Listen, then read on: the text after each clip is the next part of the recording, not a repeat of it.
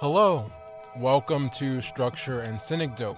This is your whimsical host, Ty Foreman. Last episode covered the biology and mechanics of neurocognitive processing. Central to the consumption and production of film, our eyes, linguistic, visual, and spatial processing centers of the brain allow for the full immersion in a relativistic, linear or nonlinear symbol or sign as non-distinct from the sum total composite of symbols and signs from which one particular expression emerges. It is the case that we experience a transformation from infinity to a finite expression or reproduction of all those elements from which one can experience or choose from in terms of the stimuli from the society in which they live in. In mathematics, specifically within functional analysis, a Hilbert space modified by a Hermitian operator performs this exact operation. And that symbols, in the nominalist sense, where it is debated whether numbers have meaning upon themselves at all, or instead indicate or point towards a meaning like an arrow. I digress though.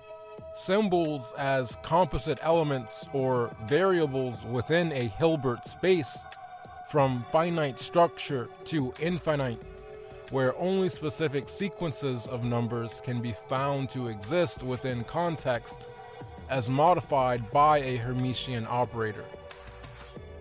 Giving the infinite sequence or function linearity as examined across natural numbers and real numbers. The entire set of possible variations of organization of circumstance and material contained within a mathematical function, where this function, cinematically speaking, is entirely defined by constraints, as distinct from the abstract or pure mathematical structure found in the analysis of Hilbert spaces, are modified within the Hermitian operator. In terms of filmmaking, we come to see the linearity of composition, historically speaking.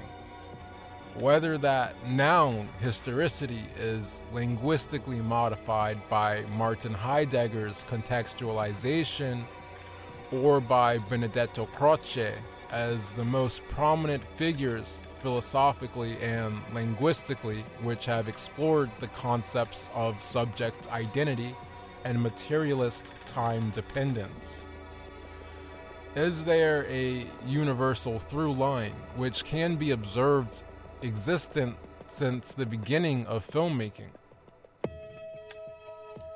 If we examine filmmaking as extension of experiential analysis, where analysis is central to the optical experience, which optical assumption does not presuppose compositional coherency or implied meaning or historicity, then we may be able retroactively or more immediately be able to find within the cinematic medium those things which affect structure socially.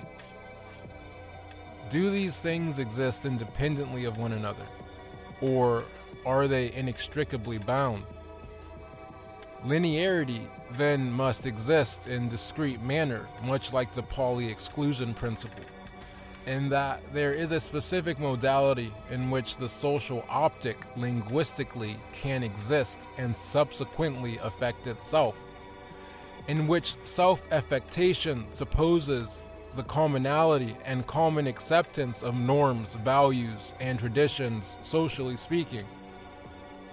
Through lines then are subject to aesthetic composition in the Heideggerian or Crocean sense, where I admit Kant in that his ideas of will existent as adjacent or conjoint with aesthetics or composition negates the idea of the through line, where will in and upon itself connotates notions of survival, where we come to presuppose that survival is implied and existent as distinct from aesthetic assumption.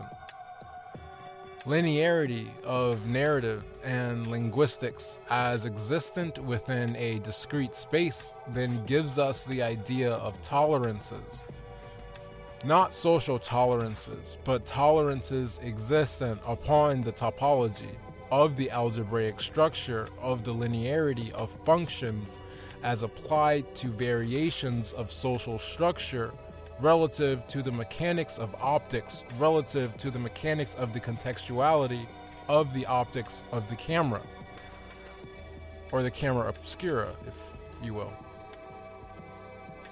We will pick up here next week on this series. If you tuned in, thank you so much. This is Structure and Synecdote signing out.